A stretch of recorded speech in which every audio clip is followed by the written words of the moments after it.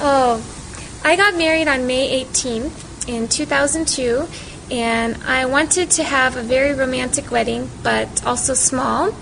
And so John and I decided to have my wedding in my parents' backyard. So we decorated the backyard, and we invited just close family and friends, and it was an outside wedding. It was really beautiful.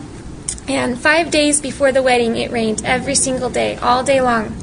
And the ground was really wet. It was terrible. And then the day of my wedding, the sun came out, and it was a beautiful day, so sunny, and we were so happy.